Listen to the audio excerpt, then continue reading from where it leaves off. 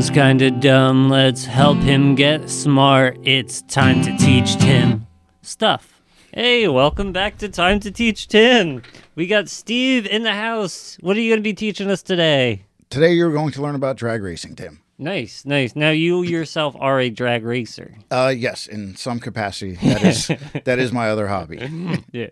So you told me something like super interesting to start out, that you drag race a specific category. Yeah, so I grew up drag racing Volkswagens with my family. Old Volkswagen Bugs. Oh, Yeah. like, so do you do just bugs specifically? Personally, yeah, that's what I do. But we race against other cars, like Hondas, import stuff, Mazdas, and then we race nostalgia events where there are, American muscle cars, and we're the only 4-cylinder import car there. Yeah. Yeah. No, that's so cool to me that there's like the subcategories that they get into. Like one of the subcategories you were showing me was so like specifically only bugs. Yes. Yeah. Now, like, is there like, does like a culture develop like around that? Like, do you know all the other bug racers around? Yeah, I know pretty much everybody on the East Coast. Oh, really? Yeah. Most people know who I am, like just casually, or I know them, like just through social media. Yeah. And through yeah. life. Yeah. So. Now, where around here can you even race? So there were, up until a couple years ago, 3 tracks in New Jersey. There's a Island Dragway up in Hackettstown. Right. There's Atco Dragway down in Atco, which is down in South Jersey by Cherry Hill. And Raceway Park was in Englishtown, but that is now a junkyard. Really? Yeah. That place is huge too. Yeah. So the track itself still exists. It's there, but they got an offer to park junk cars there that just made them more money and gave them no headaches. Yeah. Yeah. So. Because I can remember, so a friend of mine, Eric Vecchione, shout out Eric Vecchione. I grew up with him, super into cars. He had a Honda Civic Si. Like, it was the first one with the shifter, like, off the dash. Oh, the ever up-high saw. shifter. Yeah. And I can remember we took his, well, actually, I don't remember it. Substances may have been involved. But I remember going there. I don't remember in the race, I don't remember anything else, but like I just remember traffic on the way in, and I like didn't even know that it was this big of a sport. That, I mean, tons of nice cars, but also like cars that looked like beaters. Yeah. And like everybody knew each other, and like I just remember kind of like, I know nothing about this. Yeah. That's the cool thing about it, is like you can take whatever you drive and drive through the gate on a Wednesday night or a Friday night and sign up and race your car. Like whatever it is that you drive, you can take down the track. Yeah, like so, like whenever. Stock Civic. Yeah. You could just go, Just go, see what it does. Just in a go make a quarter. run. Just have a good time. That's so cool. And like it seemed like that was like their like, like hell yeah comedy night. Yeah, It it's was like open mic night. Yeah. More or less. Any type of test and tune, you go up to Island on a Sunday and you can make 8 or 10 runs in an afternoon in whatever you show up with. That's so cool. Now, like, so how far into like enhancements of a car? I don't even know what to call Modifications. Yeah. So like the car that I drive for my father from time to time it's an all-out race car. Mm-hmm. The front and rear suspensions have been cut off and relocated. There are no factory parts left in the engine. Really? Yeah. So it's pretty deep. Yeah. Now, like, how did you get into drag racing? Like, what's the origin? That is my father's fault. Yeah. like all the good and bad things in life, it comes from my parents. So he was really into it? Yeah, my father's been racing since the 70s. Really? Yeah. What was the first car that you took down a quarter mile? The first car I ever raced was I had a 74 Volkswagen Carmen Ghia. I've never even heard of that before. Yeah, so it's basically a bug chassis with like a much nicer body on it. All right. And it was dirt slow. It went like 1750s at 68 miles an hour or something. Like, it was so slow, but it was fun. And now as soon as you do it, you're hooked. Yeah. Like, I don't know. Every member of my family has made a pass down the drag strip. Really? My mother has made runs. My sister's made runs. My father and my brother both have cars. That's fucking awesome.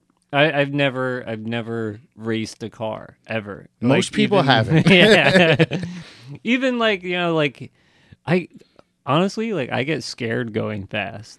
Like, I don't know if that's just like because I'm not really a great driver or because like I have a respect of the road, quote unquote. But so like the faster I go, it's weird to say, the faster I go, things slow down around me. Well, it's like the world finally caught up to my brain. Yeah.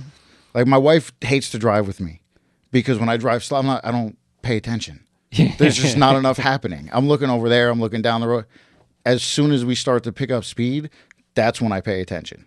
Yeah, when you're like plotting I got to go around this guy here and then cut. Yeah, it was bad when I rode motorcycles. Oh, yeah, I can imagine. That was problematic. That actually seems like fun, but again, that's something where I'd be like doing like 45 on a highway, like, dude, this is so nice. Yeah, I've actually been down the track on a bike as well. Ooh, that's gotta be even like 10 times scarier. Yeah, I don't even like, for some reason it doesn't bother me. It's wild. I'm more worried about when you pull up. I'm worried about executing. I have a job to do, more or less, and if it's not perfect, then it doesn't go properly. Yeah. So I don't have really time. You get nervous, but as soon as I start the car and close the door, everything shuts off. Yeah, it's over.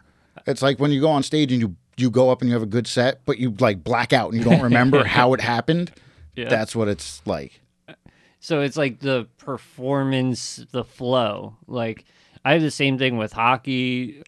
Occasionally I'll get it with stand-up, but where like the second my skate hits the ice, like I'm in a zone, and on a good day. Yeah. Bad days I'm like thinking about like, what am I going to eat after this? Oh yeah. So where did you like find the passion for it? Was it something that your dad like passed down to you? Yeah, I've been going to the track since I have pictures of me at the track when I was a kid, like a little kid. Yeah. Very small. With the big ear thing covering. Yeah, all that. And now my hearing is so damaged from it that I don't wear anything at any point in time when I'm at the track. Yeah, I have the same thing because of like punk rock shows. Like people talk to me like at the bar and like the music's going on and I'm trying to like read their lips because I have no clue what as soon saying. As there's background noise, I have no idea what you're saying. Yeah. There's nothing. But it's cool. Like I know people that have watched me and my brother grow up from the time that we were small children that like we race against now. Oh wow, so it's like a giant race family. Yeah. That's so cool. Because like my dad and my sister are real big NASCAR fans. So every year when the Dover 500 comes around, they'll go down with the camper with my uncle and his kid, and I just never got into it. Yeah, like it was honestly like too slow pace for me. But the thing they've told me is, you think it's slow on TV. Go to the racetrack. Yes. Because those cars are doing 200 miles. Yeah, just repeatedly, just past you. Yeah. One of the cool things, a video I didn't get a chance to send you, is watching people's reactions the first time they see like a Top Fuel dragster. Because it's not just the speed, it's the sound and the concussion from it. Yeah. Because they make 10,000 horsepower. Jesus. So they go, when they go from idling at the starting line, when they hit the throttle to leave the starting line, there's an actual concussion that goes through the whole crate. It's in your chest. Really? Yeah, it's wild. So it's almost like like a strong bass kick drum. Like it's like being in the bass drum. That's cool. I would like to experience that because I did watch a couple of the reaction videos and there was literally this one girl. She's like standing near the car, kind of. And it takes off, and it sounds like like 1,000 lions like Yeah. roaring at the same time, and literally she jumped out of her shoes. Like you Yeah. see like her shoe flying in the video. Yeah, there's no real audio that can do it any sort of justice. Yeah. You know, it's wild. Yeah. So like take me through what you're in line waiting. So our cars don't have any sort of cooling system on them. So we tow them up to the starting line with a golf cart. So when it's our turn, they'll tell you to load up, which means you got to put your helmet on, put your fire suit on, get strapped in, strap in, get pulled around the corner, into the burnout box, which is like where you do your burnout. Yeah. Why exactly do like every racer does the burnout before? Yes. Is that just to warm the tires? Yeah. Like, So the tire compound, as you heat it, it gets stickier. all right. Yeah. So you All want, right, that makes sense. yeah, Yeah. it's a game of grip. Yeah, It's, yeah. You know, you're working on friction at that point. So they'll disconnect me, probably 50 feet away, 20 feet away from the burnout box. Door closes. There's an external power switch. Turn the power on outside the car. Go to the dashboard. Power, fuel pump, check the gauges, hit the starter button, roll up, put the car in second gear, do the burnout, make sure the guy next to you is good. Then it's time. Then you put the car back in first gear, pull up. There's 2 lights. There's beams that go across the track, which is how they record where you are and your time. Right, They're photo cells. all right. So like kind of like a laser tripwire for like a Yes. garage. So it's sensing whether you're there or not. Yeah. So then it's called the Christmas tree, the lights Yeah. that you leave off of. You pull in and the top 2 yellow bulbs light. That's pre-staged. Courtesy is you wait for the person next to you to pre-stage as well before you go in. So then you roll forward another 6 inches. That lights the bottom bulb. Once their bottom bulb is on, I will have my thumb on the button on the steering wheel, which controls the RPMs that the car leaves at. All right. So like say the car I want it to leave at 7,000 RPM, but the car revs to 8,000. Oh, so it's like a limiter. Yeah. So finger on the button on the limiter, foot on the floor, clutch on the floor. Depending on what type of racing we're doing, the tree comes down differently.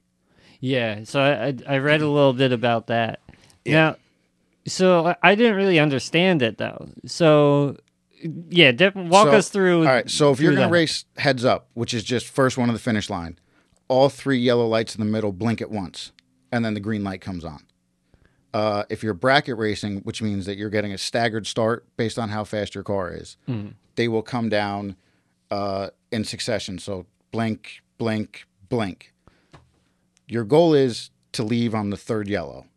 If you wait for green, you're late. Really? Every time. It's guaranteed. So is that just because of the process that it takes to? Yeah. By the time your foot comes off the clutch, by the time the car actually moves.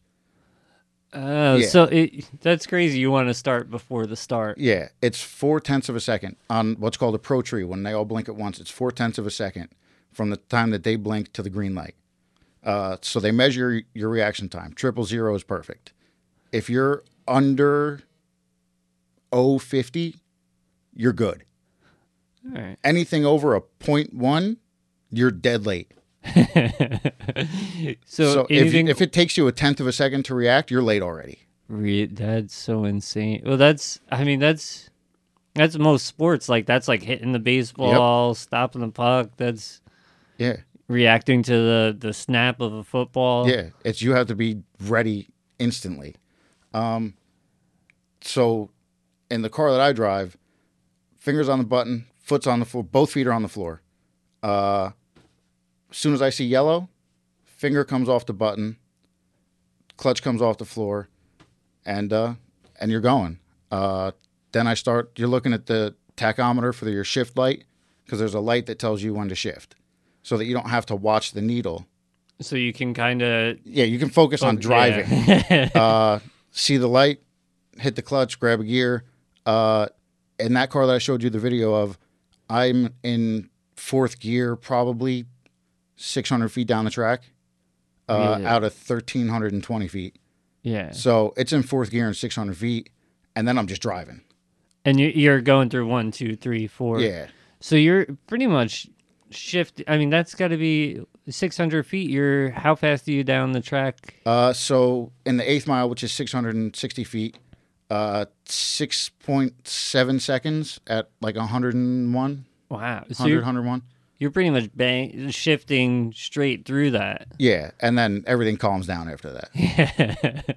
Yeah. That's crazy. Like, the thing that I don't think people realize that is the physical activity that actually happens inside that. Most people think car, you hit the gas, you go. Yeah. Like the shifting, the timing, like it's almost an art in itself. Oh yeah, my father is a machine. He shifts in people tell me like your father is one of the best shifters and it's been that way for years. And he taught me how to drive. And he doesn't use the shift light. He doesn't use any of the technology. Like all the technology that's in his car, we brought in a modern era because he doesn't use any of it. He would just launch the car at whatever RPM he thought felt good. Like shift it when he wants. He still shifts it when he wants to. And he does good at that. I tried to apply more science technology to it. That's got to be like the people always talk about the feel of the car on the road. Yeah. Especially with the types of suspensions you guys use, you're feeling like if there was a rock in there wouldn't be, but if there was, you would feel it. You feel every bump. Yeah. And then you have to deal with also in that car for the first 60 feet, the front wheels aren't on the ground. So you're laid back on the wheelie bars, and a lot of times you have to grab second gear with the front wheels in the air. Really? Yeah. That's got to be that's if it's such going a well. rush. That's if it's going well. Yeah. Then like you have to worry about, did the car spin the tires? Did it not actually have traction when you left the starting line? Because then if you shift when the light comes on, because of the wheel speed, because they're still spinning, the engine will actually bog down because you're not going fast enough to get into the next gear. So you got to hold it and let it just bang off the rev limiter for a second to catch up to the speed before you can shift it. Yeah. It's Knowing how stuff. to do that's got to all just come from experience of races and races and races. Yeah, just time. Yeah. Just time. Yeah. That's the one thing I'm learning about like any physical or sports or even some of the mental activities that like it's all just that Malcolm Gladwell 10,000 hours. It's just repetition. Yeah. And that's just the level that we're at with what we do. Like I have friends that also race Volkswagens that have cars that make 700 horsepower more than our car. That's the equivalent of a fast car. Yes. 700. Yeah. And I watched the in-car video of him, and it's just he's got enough time in the car where he's just calm, just click, click, grabbing gears, looking around, checking, it's comfort.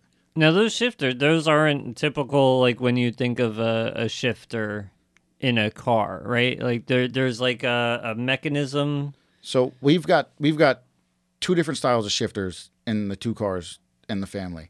My father's car is a regular H pattern shifter, like standard. 1, 2, 3, 4. Third's over there, fourth is down there. Yeah. So it's harder. It's easier to mess up a shift in that car because you have to reach for third. And then pull it back down. The car that my brother has an inline shifter in it. So it's just, you push it back and forth. All right. It's just straight back and forth. Similar to like a paddle idea. Yeah. It's just on a lever. Yeah. And that car is being set up to be shifted with no clutch now. So like you just launch the car and then shift when you see the light. Really? Yeah. So it's like a combination automatic manual? Yeah, pretty much. That's great. I did not know that existed. Yeah, it's a wild thing. And then, so there's manual transmissions like that, clutch cars. And then there are a lot of the faster cars, like the drag radial cars that I sent you the videos of. Yeah. Those all have automatic transmissions in them, meaning they have a torque converter instead of a clutch. But they still have to be shifted Most of them. Some of them have electric shifters on them. They're on timers. They're on solenoids. And there's actually a ram that just bumps the shifter on a timer. Yeah. I worked on a car that was set up like that for a while.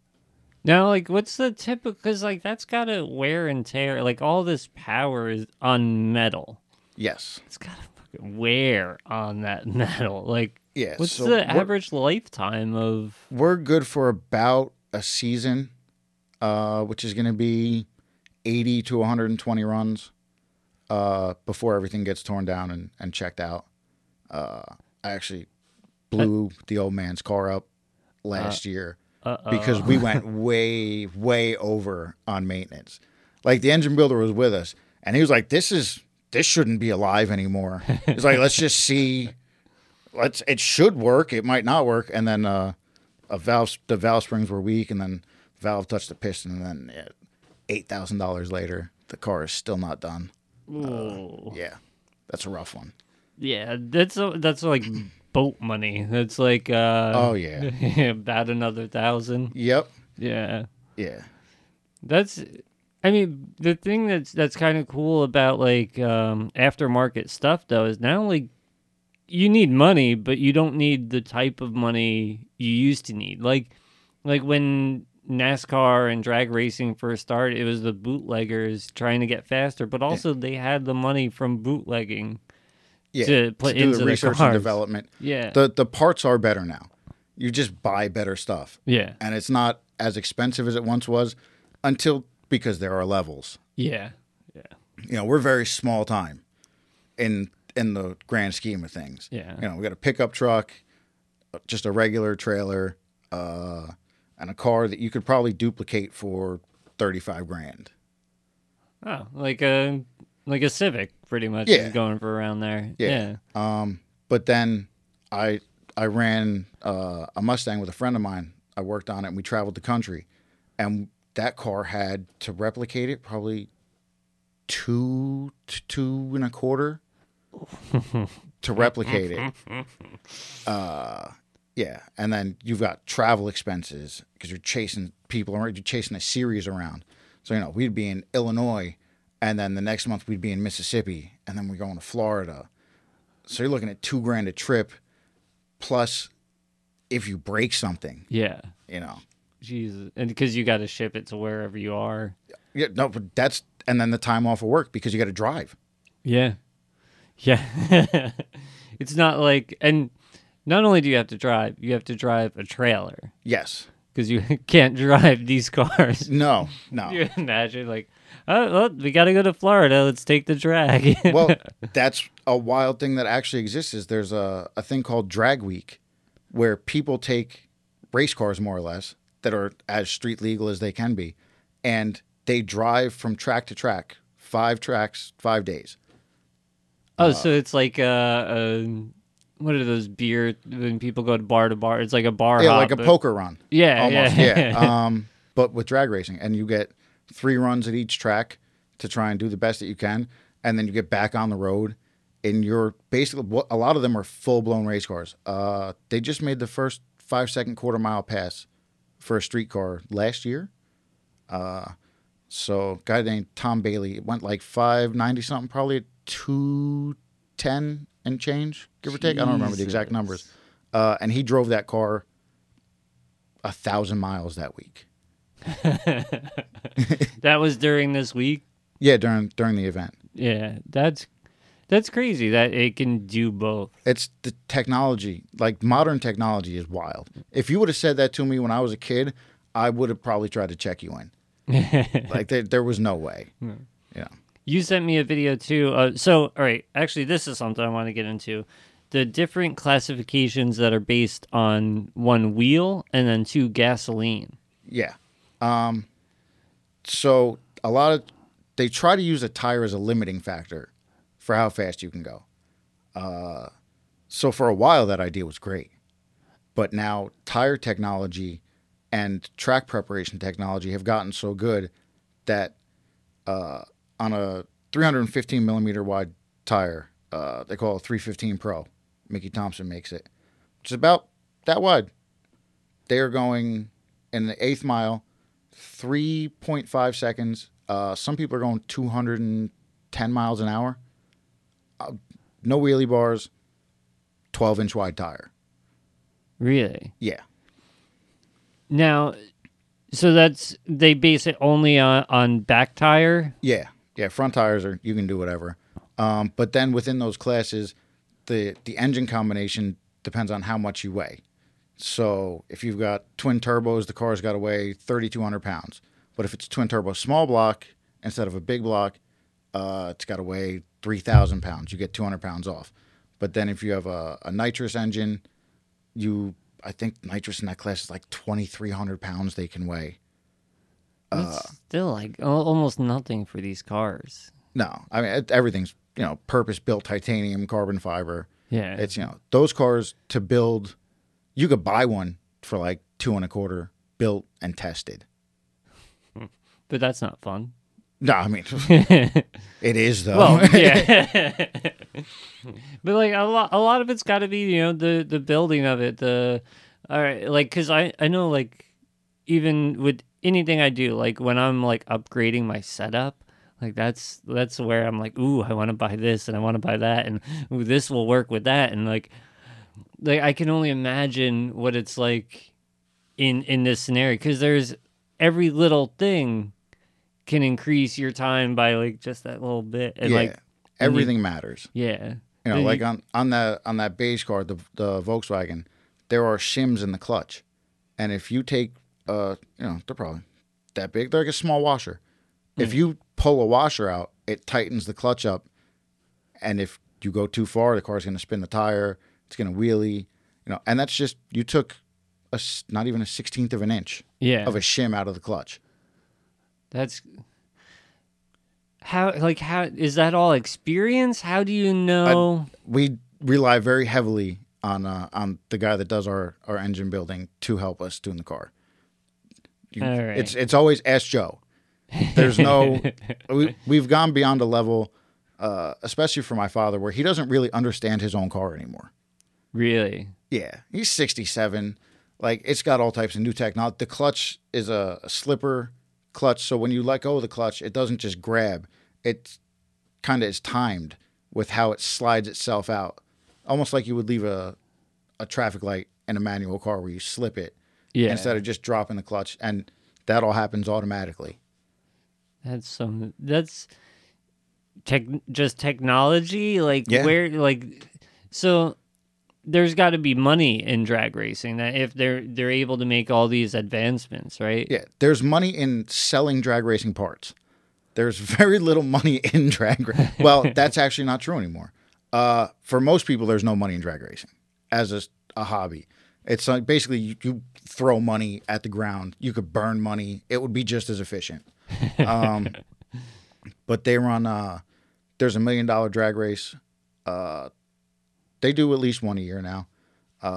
Big money bracket racing, which is with the head starts.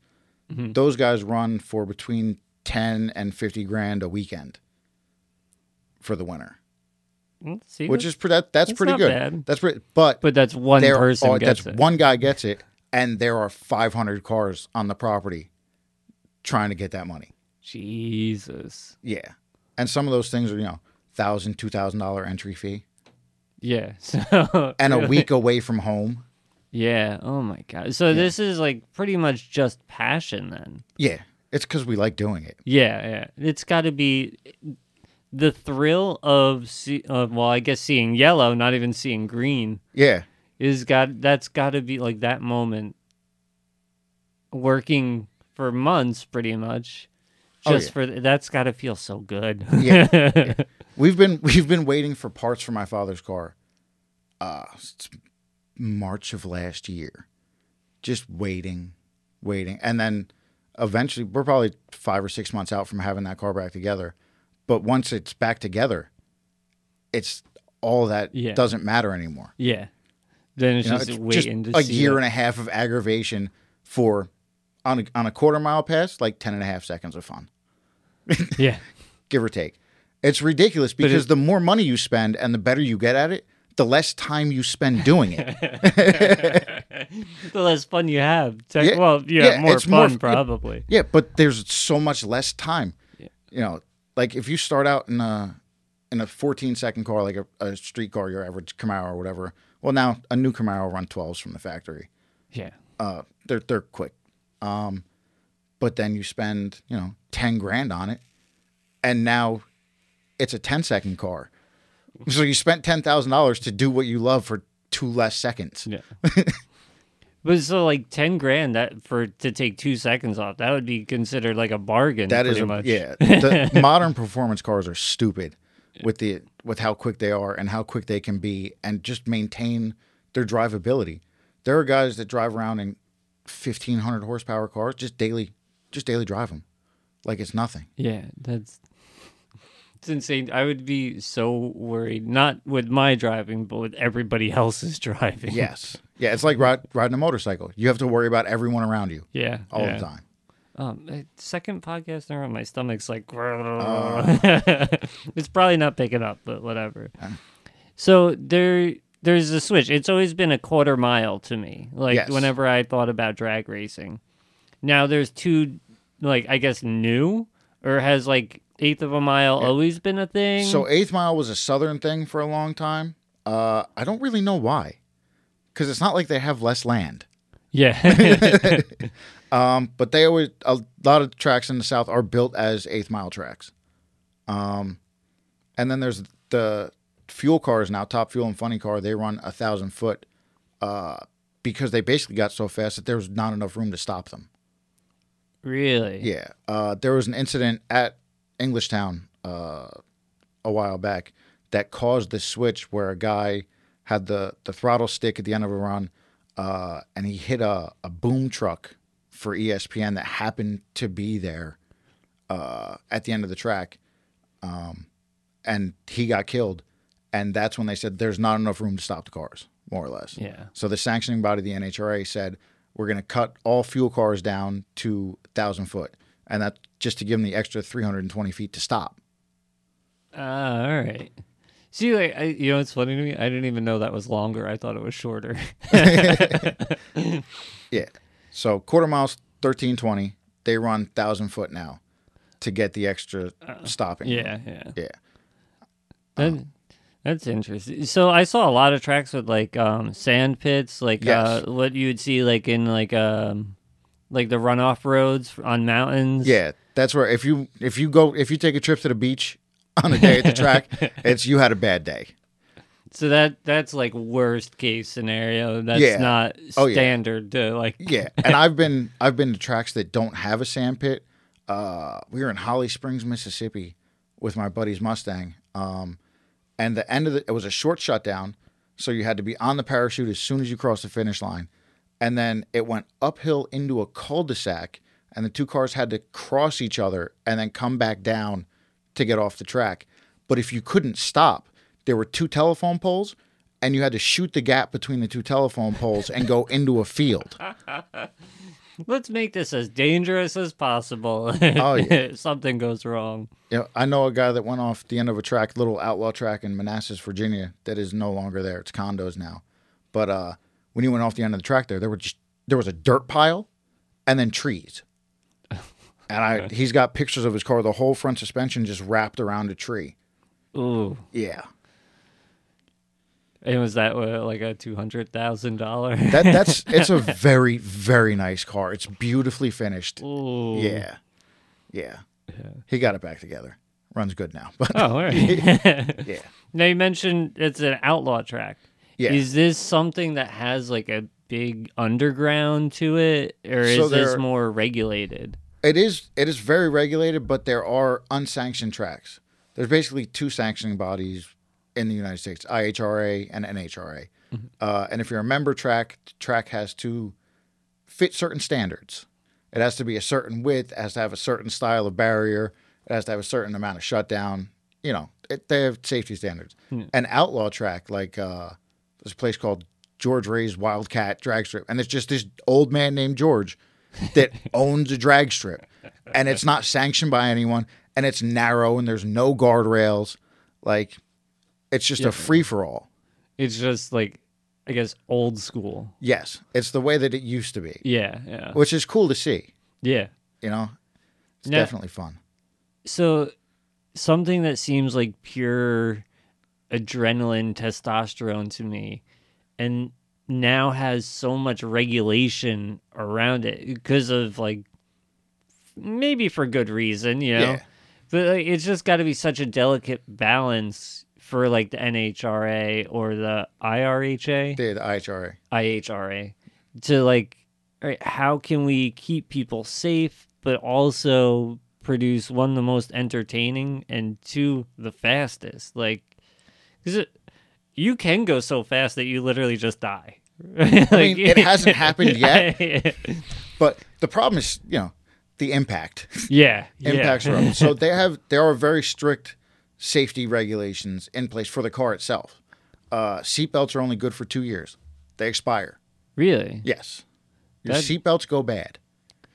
And you Sure. have to you have to send them out to get recertified or buy new belts every 2 years. Helmets have to be within a certain number of years old.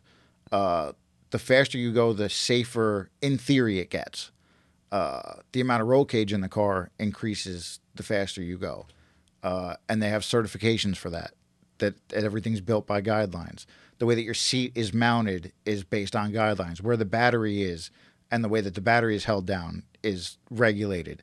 There are shields and engine diapers, and all that stuff is regulated. So if you blow the motor in the car, you don't wind up with oil all over the track. Yeah, because that And would be like it's not fun. night over. It's not maybe fun. week over. Yeah, well, so the track cleaning equipment has gotten good enough that you could just basically split a motor in half and oil a track, and it's going to take an hour or two to get it back together, but they can get the surface back to being totally fine That's great. in the same day. I can't get oil out of t-shirts. Yeah, exactly. There's oil in this T-shirt that I'm wearing right now, and they get it off of asphalt and then re-prepped and make it sticky again. Yeah.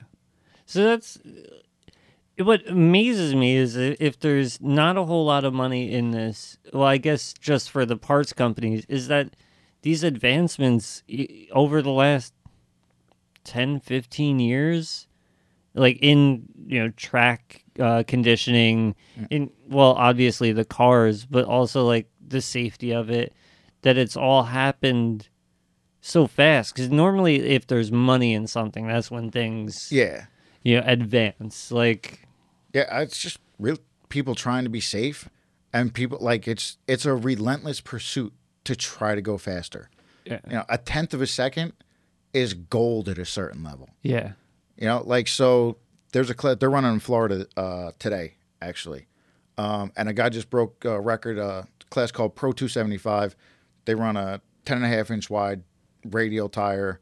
They look like stock street cars more or less. They make 3,000 horsepower.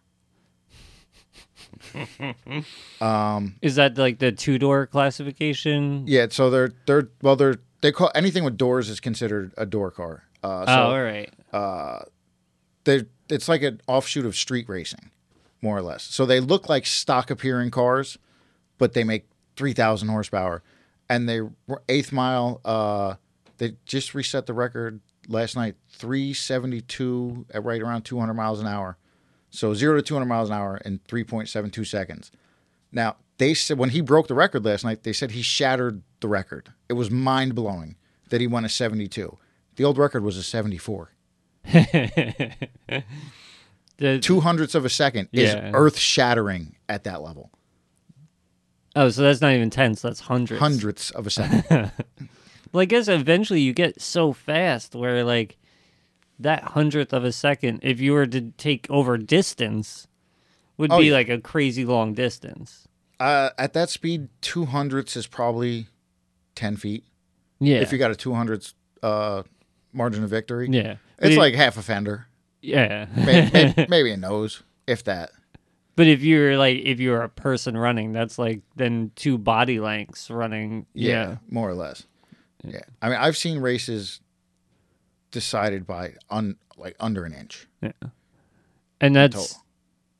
going back to that the laser technology. I don't know Yeah. what is that called? It's they're photo cells. So there's just a beam of light, more or less, like laser, but not a laser, that comes across the track. And when the car crosses through it, it records the time. Yeah. When you leave the starting line, it starts the timer. And then they record you at 60 feet, 330 feet, 660 feet, eighth mile, 1,000 foot, and quarter mile if you're running quarter mile. Yeah. So you get your incremental time so you can see where the car is consistent, where it picked up, all that stuff. And then the finish line speed is not actually the true speed. It's an average laid out. I think they're 15 or 20 feet apart, the blocks at the end. So you go through the first one, and then you go through the second block, and that time that it takes you to travel through there calculates your speed. So when you see the speed up on the scoreboard, Yeah. That's an average. It's like a calculated, because it took you this amount of time to go from A to B at the finish line. All right. Because there's no radar Yeah. involved in it. That's just the technology that they invented. So that 338 miles an hour that they record for a fuel car is probably over 340 in actuality. Because so most cars are accelerating up until the end. Yeah. So that's got to be like a timing thing where you're also figuring out how can we get this car to like not only accelerate off the start, but like in second, third. Oh yeah, it's got to fourth. pull. It's got to pull all the way through. Yeah. Ideally, you stop accelerating like 5 feet after the finish line. Yeah. In a perfect world. And you know that's all done by gear ratios and the transmission and the rear axle ratio, tire size. It all plays a part in it. Yeah. That's another thing that I think is interesting about drag racing. There's so much math and science involved in something that just seems like, go fast. And it's all like just a lot of guys like me. Like up until recently, there weren't engineers. Like it was just guys that started doing it and figured it out. You know, now people have engineering degrees, at the top level. Yeah. But Now, does your passion for drag racing like transfer into are you a NASCAR fan? I'll watch it. I like the local circle track, the short track stuff. Okay. Like there's a track down in Wall Township. I'll go watch that sometimes. Yeah. There's a dirt track in Bridgeport. Now that's all fun to watch. Because like the NASCAR stuff on the big speedways, it does get boring. It goes for a long time, and that's I'm a drag racer. I don't have the attention span. More just now. Yeah, but you go to like a local short track and it's 15 laps. The cars are all on top of each other. There's action constantly. It's fun to watch. Yeah. I'm into that, yeah. I am into pretty much all forms of motorsports, Yeah. more or less. But drag racing is where that's my lane. Yeah. I get it. Because, like, there's got to be nothing better than that. One, I guess, seeing the yellow, being in that car. But also, like, then you're hanging around, seeing your friend, like, best his time. Yeah. Seeing, like, cars that, like, people you said, growing up with. Yeah. Seeing them set a new best for themselves. And Yeah, then, like my dad. Most of the time, I'm not in the car. He drives it. It's his car. He drives it most of the time. And I get to watch him do well. I get to the finish line because now I have to drive down and pick him up. Yeah. Like and the golf cart goes 10 miles an hour. So after you finish a run, you sit down there for a couple minutes by yourself. And if it went well, you get down there, show up and people are freaking out. They're having a good time. Yeah. And when it goes poorly, that's a long ride to the finish line. Yeah. You have to send like a mediator down. You have to send the one person that's good at dealing with the person. Like, it's not good down there. You go. I'm going to walk back to the trailer. You go get him. It's like when after bombing and someone's like, "Hey, nice," and you're like, just get out of here. I'm going outside. See you guys in 10 minutes. Oh, jeez, that's so cool. Like that, it's real cool that you and your dad have that together. Yeah.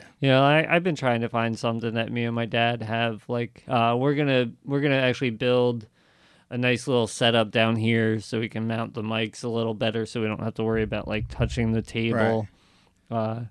But like, I'm jealous a little bit of that. That's cool that you have that. Yeah, and there's been a part of my life where like that was all that there was. Yeah. We didn't talk, but on Saturday you get in the truck. Yeah. And we're going racing. And we're going to be together for that time. And then I could go just basically be a fuck up for the rest of my life. And then 2 weeks, be at the house at 6. We're going out. And It's like a home base. Yeah, it's fun. Mm-hmm. And then, like we keep everything at my brother's house now. So like I get to we'll go work on the car, but my brother's there, my nieces are there, and my sister will bring her kids, and my kids will be there, and the kids all play, and we'll work on the cars and hang out, and so that's fun. Oh, that's like such a nice Norman Rockwell image it just set in my head. Yeah, until you start the car and all the kids run away and dogs are freaking out. The neighbors are yelling. Yeah. Well, so how has Corona affected racing, really? Because it seems like an isolated thing, as there been. So a lot of the stuff did get shut down. Yeah. And then you basically go where you can to go racing. Like, oh, we can't race in Jersey because of the restrictions on outdoor. This is not an outdoor gathering. Yeah. I mean, it is, but like we're on 60 acres. Yeah. There's 300 people. What are you doing? Yeah. Like we're spread out. We get together at the starting line, and then we all go back to our own trucks and trailers. Yeah. And you're not doing it like for the most part. Is it a daytime or a nighttime thing? We run both. Yeah. Yeah, you can run into the night. Is it better to run during the day because the track is hotter? No, you want to run at night because the air gets better at night. Yeah. So the air density plays a huge part in how the car runs, and colder air is more dense air. So when it's 100 degrees out with 90% humidity, the car runs like shit, and then the track can actually get greasy because the oil starts to come out of the rubber that's on the ground. And so the track conditions go to shit. But then once the sun goes down, that's when the magic happens. I mean, so like I know about corrected density altitude because of drag racing. So physics, pretty much. Like, I know that I've been in, like, if you want, like, good air is like under 500 feet above sea level. So even if the track is at sea level, the air density can be below sea level based on the barometric pressure and the temperature, water grains in the air and stuff like that. So I've seen air like 1,000 feet below sea level is what they would compare it to, because the farther down you go, the more dense the air gets. Yeah. So you see stuff like that, and now things are going to get good. That's all because of combustion then, right? That's like the denser the air, the better the combustion. Yeah, the more oxygen that's in it. Yeah. Dense air has more oxygen, and it burns better. Just makes more power. And you will have to make adjustments and corrections to the car to compensate for that. Wow, so if it's like a really humid day, like the engineer's like, what am I going to do? I got to... Yeah, so we'll if it's really hot, we'll pull a little bit of fuel out of it. The amount of fuel that goes in the engine, we'll pull a little bit out, or you try and go up a little bit bigger with the air to try and get some more air in. And then if you get to those good conditions, you're adding fuel to the car over what you would normally have in it. So the amount of fuel that actually gets into the engine, you increase because the air is more dense. So it'll break stuff. Because it's just so powerful. It'll lean the engine out because the air-fuel ratio has to be correct. So if you get into really good air and you got a hot weather setup in the car, it might not run. It'll run, but it's not going to run good. Yeah. And you might burn something up. Wow. So on pretty much then on any day, like if cars are comparable in their speed, like average, on a good day with a good engineer and the good reaction time, anyone can win, technically. Yeah, and there are guys that make their living. Like, they got this race in Florida today. There are guys that are there who are just tuning cars. And they're tuning 10 cars, 15, 20 cars on the property. And that's their job. They show up with their laptop, because all that stuff's computerized at this point. Yeah. They show up with their laptops. They go to guy number 1, look at the setup on the car, make the changes. Go to guy number 2, look at the setup on the car, make the changes. And that's their whole thing. Yeah. Guys make very good livings doing that. That's got to be fun, too. Like, just the characters you meet doing that. Like, oh, yeah. Yeah. I've met a couple very interesting people at the track. I can imagine. Yeah. So it seemed to me that, like, drag racing would be money equals win. But that's not necessarily the case. No, you can at be. all. I've seen underfunded teams do well, and the thing is, financially, there's a lane for everyone, more or less. There's a lane for like a plumber that can just put some money into a car and go race it and have fun. Or I just saw a guy that ran Top Fuel recently. I just saw for some reason his house listed for sale in Florida, $37 million for his house. It's got parking for a mega yacht, 25-car garage. Like, that's that level. Yeah. But there's some guy with like much less in his setup that can go run with him if he's smart enough. Yeah. Put the right people together, get the right parts, and just pray. Yeah. Might be able to go out and get around one every now and then. Yeah. Yeah. Now, to me, in my head, when you said drag racing, the car I thought of was that dark car, tiny wheels in the front, giant wheels in the back. Yeah, typical dragster. Now, is that like a Top Fuel car? Like, what are those cars? So they're called dragsters. That's what an Okay. actual dragster is. All right.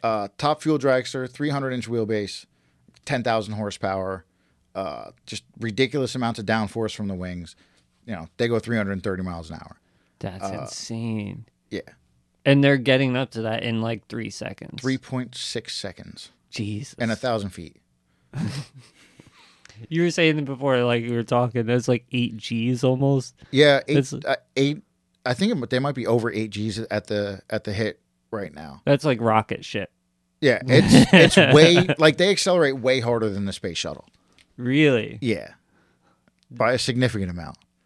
Oh my God. Yeah, but then with dragsters, there are guys that just have regular dragsters with a regular racing at a regular big block, small block, and it makes 700-800 horsepower. 220 to 245-inch wheelbase, give or take. And they just run every weekend. Those are the guys out that are out running the $1 million drag race, All right. mostly, Yeah. doing the bracket racing. Yeah. But then they have them for kids too. Really? Yeah, they're called junior dragsters. You can start when you're 5. What? Yeah, they're technically like half scale, and they've got basically stupid, like very well built lawnmower engines on them. Yeah. Is more or less what they are. That's got to be fun as hell for the kids. Yeah. Holy shit. There's a ton of money in them now. Really? Oh yeah, there's guys showing up with like $250,000 motorhomes with 2 junior dragsters in it. Like you spent $250,000 on a truck and trailer, and then spent $20,000 on each car for your kid. I don't think I could ever have the money to have kids. I can't afford kids. That's not. I can't afford kids, and I have them. My kids are not getting junior dragsters. Yeah, I didn't yeah. have one. My kids aren't going to have them. That's just sorry. We'll get a go kart. We'll go play around, and we'll have fun like that. Yeah. But there's Get a weed whacker engine on it. yeah, like we're not going to spend $20,000 on a car for you. I couldn't imagine just like dedicating that much of your life to a kid. I don't. It's a wild thing to do. Yeah. It's got to, I mean, for the kid, that's got to be like the most incredible experience. Oh yeah. Because like riding my bike felt great as a kid. Could you Yeah, it's imagine going down the? How old were you when you did your first race? 17. All right, so like Yeah. you had your license. Yeah, I and- had an actual license. Yeah. Yeah. But yeah, these kids are 5. And they're going, the 5-year-olds are going like 35, 40 miles an hour. it's They run more- 8th mile. Yeah. The bigger kids are going, I think they're capped at 80. All right. So they run the 8th mile in like 7.9 seconds at right around 80 miles an hour. Still, Which though, is like- still like a lot of people's Camaros don't run that. Yeah. It's cool. That is very cool. So, like, what are stock cars doing it on like an 1/8 or a 1/4 mile? Let's say like a stock racing car, like a Camaro. So like a new Camaro or a new Mustang GT will probably they'll go high 12s if you can get it to hook up, if you can get traction. And that's on a 1/4? Yeah, that's a 1/4 mile. All right. And then from there, shit just goes, Yeah. shit gets chaotic. Yeah. Buy a set of tires. Now you got a good set of tires on the car, but you broke an axle, you broke a drive shaft or something. Now you upgrade that, but now I upgraded that, so now I might as well make more power because I'm not going to break that again. Yeah. And it's a snowball effect. Yeah. It's wild. I love getting into minutia of things. Like for me as like a hockey goalie, one of the things is weight of your pads. And there's all this technology of like, oh, this is a stronger, stiffer core, but it's an eighth of an ounce lighter. And it's like, oh, I need that. An eighth of an ounce? You kidding me? Like, yeah, it's crazy. Yeah, we actually just added a bunch of weight back into my father's car to make it safer. It's got some extra bars in it now. Yeah. Tighten things up in case of an accident. Yeah. Yeah. Well, that's so like in the safety aspect of it, so much goes into you. I don't know how to say it. Just like not only protecting the driver, but also like protecting the crowd. And like the outside switch, I found was a thing. There was a car fire. Yeah, and so the safety crew can run up and kill the power, because the way that a lot of the fuel pumps run, they're electronic. Yeah. So if you kill the power, you stop the fuel from pumping. All right. It's very helpful. Yeah. In that situation. Yeah. Yeah. I've seen some nasty fires. Yeah. That's worst case scenario. Well, that fuel is pretty much jet fuel. So there's 3 different kinds of fuel. You're going to run high octane leaded race fuel, more or less, which goes up to like 116, 118 octane. So that's above what you can get at like a normal gas station, Yeah. right? Pump gas is 94. 94. So you're looking at you're going to spend about, for a good can of 116 is going to run you $90 to $100 for 5 gallons. Yeah. But like also it's super clean. Oh yeah, it allows you to run a lot of compression, the compression ratio on the engine, without detonating, and then you can run boost like turbos, superchargers. You can run a lot of nitrous oxide when you have good fuel like that. Yeah. If you have a car that's on 110, you can run 10 pounds of boost for your combination, give or take, just spitballing numbers. But then if you put 116 in it, you can adjust the timing and run 25 pounds of boost. And the boost is what's coming off the turbo, right? Yeah. All right. Which is those are just very generic numbers. Yeah. But that's just to give you an idea of what it would allow. And then there's methanol, which is an alcohol-based fuel. That's like the next step up. Basically, what you want fuel to be, at that point, the methanol is more dense. You can throw more of it into the car. And the more fuel you can put in the car without it causing a detonation problem, the more power you can make. So you can dump a bunch more fuel in it. Yeah. But you also have to dump more oxygen in order to compensate. Yeah. Yeah. And then there's nitromethane, which is top fuel stuff, which is fuel that you can't burn. That just sounds so fucking deadly. Nitromethane. Yeah. That's what the dude used to the Oklahoma City bomber. Actually, Really? Yeah, he had drums of that. Oh my God. Yeah. So that you cannot, if you put a match to it, it won't light. But if you smack it with a hammer, like pour a puddle on the ground, smack it with a hammer, it'll blow the hammer up. Really? Yeah. How does that work? Just the burn rate and the combustibility of it. You have to compress it. In order for it to ignite. You have to compress it and then hit it with the spark to ignite it. So it's almost like a rubber substance where when it's compressed, that's when it's most explosive. Yes. Yeah, it gets very dangerous. I mean, and then, back in the 60s, they played with hydrazine, which that just blows stuff up and gives you cancer. But it makes tremendous amounts of horsepower. Well, then isn't it worth it? Yeah, I think you're federally not allowed to have it anymore. The regulation, that's all I think really good, but I feel like there also should be just a place where it's controlled, but you're just trying to create the fastest thing possible. Is there like not an underground, but like some kind of team just trying to make not even a car at that point, just like something that can go as fast as possible? Not anymore. But there used to be. There's nowhere. So the overall, actually, I wrote this down for this because the numbers are ridiculous. but the actual all-time quarter mile record, so not 1,000 feet, quarter mile, Yeah. is 3.58 seconds at 386 miles an hour. So you were saying that's pretty much the 8th mile record It's now, almost. It's the 1,000-foot record. 1,000-foot record. Yeah. The 1,000-foot record is 362. The quarter mile record, overall, no regulations, is 358. And that was done in Australia with a rocket car. Yeah, that did not have a combustion engine. That was hydrogen peroxide rocket. Hydrogen peroxide, Yeah. really? I know it. Hydrogen peroxide burns, but I wouldn't think Yeah, of it as in its purest form, it's super explosive. really. Yeah, like you need so many like it's impossible to get now. That's why they did it in Australia. I think that was like at least 20 years ago that happened. Yeah.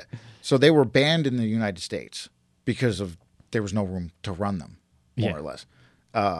Also, fun fact, once you light them, you can't shut them off. It just needs to burn run out? until they burn out of fuel.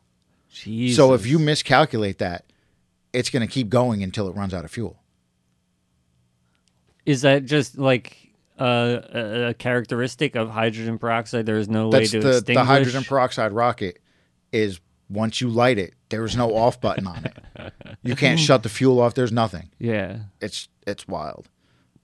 that's got to be so much fun. Like I mean, I doubt they had like a Christmas tree in that race, but like, Oh, they did. Really? Yeah. They ran it like on a track? Oh yeah. They did it in Australia actually.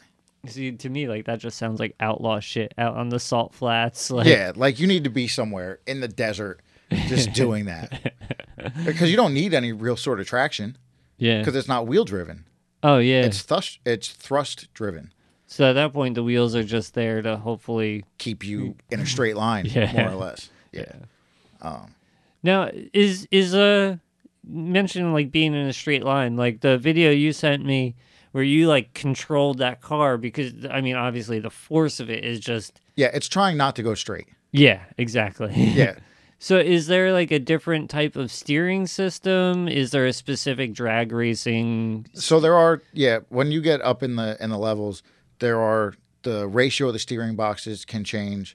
So in the late 60s, early 70s, in the beginning times, Top Fuel dragsters were front engine. All right. The engine wasn't behind you. It was in front of you. And then you sat behind the engine and transmission, and the rear wheels would be like right here. all right. So you would be in the car, and the rear wheels would be about level with your elbows. You're sitting over the rear differential. Like your legs are over it. Yeah. Over the axle tubes. Transmission's in your nuts. Oh, Jesus Christ. No, Yeah. No, thank you. Yeah. And they were using mostly factory parts at that time, Yeah. making a couple thousand horsepower back then. And they just got dangerous. They were blowing apart. A guy by the name of Don Garlitz lost half of his foot. He had a transmission explosion, I believe it was. And the part just came out, cut half of his foot off. And people had been trying to build a rear engine car before that, and they kept crashing. Because so the big difference there then is pushing versus pulling, right? More or less, yeah. So when you're in a front engine car, it's pulling you. So you don't have to worry about the traction on the back tires as much. Well, all that was still a very big issue. But they were easier to drive, the front engine cars. Oh, The rear engine cars were crashing yeah. very consistently. Nobody could figure out how to make it work. And while he was in the hospital with his foot issue, he realized that the steering ratio was just too fast on all the rear engine cars. And that's why everybody crashed them. Because as soon as you turn the steering wheel a little bit, you're in the wall. Yeah. So he built one with a slower steering rack and then transformed the whole sport, more or less. Wow. So like, again, it's the case of injuries driving, Yes. the technology. Yeah. It kind of sucks it's got to go that way. But Yeah, you lost half a foot, but you figured it out for everybody else. You saved a bunch of people's lives. yeah.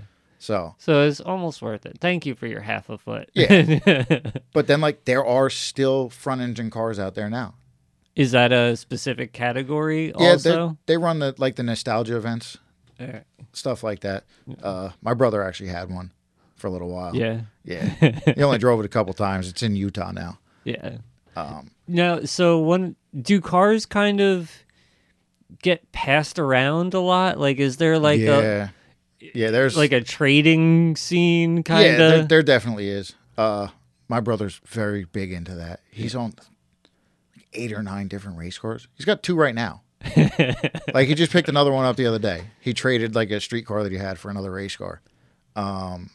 He's got he built a car that's in Switzerland now. Wow. Yeah, he had a car that he bought from Michigan, came here, had it for a little while, redid it, and it's in Utah now. That's cool. Yeah. Is there like you ever see those dollar bills where it's like track this online? Yeah. Like, do you like people like keep in contact or Yeah, there's like a lot of people are very big into the history of where your car came from, who built it, where it went, what it's done, that's so rad. Yeah, there's like online databases and stuff. It's cool. Yeah, like so the blue car that my brother has was built in Virginia in the late 80s, early 90s. Like we knew the car from the time we were children. And then it got bounced around a little bit, wound up in Maryland. He bought it, redid it. He's got it now. My father's car, the beige car, was a friend of his car from when he was a kid, just a regular car. And he turned it into a race car when I was like 10, not even. And he's had it since then. Yeah. At that point, it's almost the parts have to have been turned over. It's almost like not even that car anymore, but it's still like the frame. Just at this point in time, it's the roof and the doors are from that car. Like in like the front firewall, but the main body shell is that car. Yeah. But the chassis is different. The suspension is different. It's had 10, 15 motors in it. Yeah. It's almost like a person growing up, going through all the different life experiences. It's still the same person, but it's kind of a different person. Oh yeah, it's definitely a very different person at this point in its life. Yeah. That's where do you see the sport going? I mean, is there going to be a constant progression, or do you think that cars kind of eventually will, like, there will be a perfect dragster? So they can always be better. Yeah. In theory. All right. In theory. The problem they're running into now is it costs so much money to run those top level cars, the top fuel cars. They're getting sponsorships. And then like COVID shut down a lot of the big events. They normally have like 23 national events. They only ran like 18 last year. So now your sponsors that paid you for that exposure aren't getting the exposure they paid you for. So that's caused a pretty big problem. Yeah, so then them putting money into you is not a worthwhile... Yeah, so the top level is kind of in turmoil right now. But like grassroots stuff, like just guys going racing is actually doing pretty good right now. You know? Yeah. There's all that like outlaw, so like Pro Modified is a class that runs all over the world. Basically, cars with doors that kind of look like the car that they once were, that make, a ton of power. They go 560s, 570s in the quarter mile at like 230, 240 miles an hour. That's huge right now, worldwide. Yeah. So that's lower level, but still very serious racing, and it's growing while the stuff at the top is kind of declining. Yeah. It's hard. That's cool. So it's becoming more of a personal. It's coming back to the people. Yeah. I think I didn't know how, like you're saying, like it's like a family thing for you. Yeah. Like I would have not never thought of that, but I wouldn't have known that if you didn't tell me that. That it's like very grassroots about the people. Like especially when you go to one of these things, it's almost like a music festival where like there's a sense of community and. Oh yeah, I have, we've loaned parts to the guy that we were going to race. Like help them work on their car. Yeah. You know, I had to race a guy in the final round a couple years ago, and he hurt his car in the round before, and I gave him the time to. I didn't have to. I could have went up, made a solo run, won the race just by myself, but I'll wait for you. Yeah. I don't want to. I don't want to win like that. Yeah. And most people are like that, where they will just sit and wait. If we get up to the starting line and your car won't start, I'm not the one that's going to put you on a time where the track is, because they got to get through the program. Yeah. I'll sit here for an hour. I'll back the car off and go put it back over there and let you figure it out. You know, get it together. But if the track wants to run, Yeah. then we're gonna go. Yeah. Yeah. you know, That's the thing. The organization too on those tracks is impressive, because like the one thing that I do remember about going to the track was everything, like all the steps were controlled, like from registering to lining up to, like, we weren't like picking who we were going against or anything like that, but like everything was so, it was just a smooth flow. It was almost as if we drove in and then went around the snake, and then we're at the line. yeah. I think I remember getting out somewhere in the snake point and getting into somebody Yeah. else's car. Yeah, probably in the staging lanes, which is where everybody lines up before you actually go out. Yeah.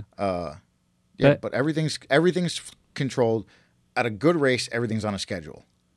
You know, I've been to tracks where like they take an hour lunch break in the middle of the day, and we're all sitting like, "What are we doing here?" Just hanging out. Yeah, like, all right, it's 100 degrees. I understand. Wouldn't you rather get through the day? Yeah. Like, Yeah. You're gonna go sit in the air conditioning for an hour and eat lunch while we all sit in our trailers. Like, can we get this over with? Yeah. You know, I've definitely been at the track on days and been like, I don't want to be here. I like, you get there and you're like, this is a terrible idea. It's South Carolina in July. It's 106, 95% humidity. Like, I just want it to get dark or I want to go home. Yeah. Yeah. You know, I know people that have lost first round on purpose just to be like, I'm done today. Yeah, like yellow, green. All right, now I'll let off the Yeah. clutch. Yeah. Or they just leave as soon as they, like, because if you leave early, you lose. Oh, yeah. Yeah. That's called the red light comes on. You red light, you lose. Yeah. So if you leave early, you go home early. Yeah. That's, Yeah.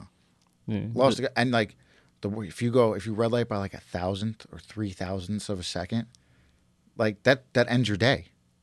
Oh man. You left 3,000ths too early. And so early would be before green, right? Yeah. So then that timing of Yeah. yellow. You saw clutch- yellow and you reacted too quickly. Yeah. So before the LED bulbs, when they were regular incandescent bulbs, if you were good enough, you could watch the phases of the light coming on as it like powered on and then dimmed, especially on the bracket racing when they go the 3 lights in a row where it goes ding, ding, ding. Yeah. You could watch them go on and come off and go on and come off and go. And then when it started to come on, you could leave. So you would. It's almost like if you had good eyesight, before. Oh, yeah. And I never would have thought there was so much physicality and I don't know what not sportsmanship, but I can't think of the word, but like just being a person and an athlete in it. Yeah. I mean, you can be very out of shape and do it. It's Yeah. like mental athleticism Yeah. almost. Yeah. Up until a certain point. Like if you're driving something that's actually very fast, you got to be in shape Yeah. because it'll take your breath away when you leave, and then you're just gonna pass 8 out. Gs, yeah. Yeah. Then is there, like when you're in a jet, I'm not sure what G's those are, but they have the hook breathing, the do you have to breathe different with that kind of force? I've never experienced it. I would imagine that you have to. Yeah. Like, and you have to make sure that are you exhaling before you leave? Because it's only going to be 3 seconds. Yeah. You inhale, you take a breath so that your lungs are full and you got oxygen. Yeah. I wouldn't know the first thing. If they started that car and I was in it, I would be like, fuck this, dude. I didn't get ready for this. Yeah. In theory, you're supposed to work your way up Yeah. to that. You start out in slower cars and slower classes and work your way up. There are people that just get in them that have too much money. Yeah, Or their dad millions. has too much Yeah. money. And they typically, You know, I've seen people not do well at all, like on a national stage, and then just have to step back down Yeah. because they couldn't do it. Yeah, because again, it's a 10,000 hours. I feel like if you don't have the passion, if you just have the money, Yeah. that's not going to work out for you. Yeah. Really, like, it's almost everything where, yeah, you can buy your way into something, Yeah. but in order to be good at it, you need passion. Yeah. And you need some sort of skill. Yeah. If you're not born with it, you have to be willing to work to have the skill, Yeah. you know? And it's, like you said, seat time. Yeah. The more runs you get in a car, the better you're going to be in it, the more comfortable you're going to be in it. That's why my father doesn't need the shift lighter. He knows that's his car. He's had it for 25 years, Yeah. you know? You can do it in his sleep. Yeah. He just knows. He could not do it for 2 years, get back in it, and it's just muscle memory. Everything works. Yeah. I get in it, and I'm like, all right, okay. Yeah, Belts are tight. Okay. All right. Okay. Now we can go. Take my personal inventory.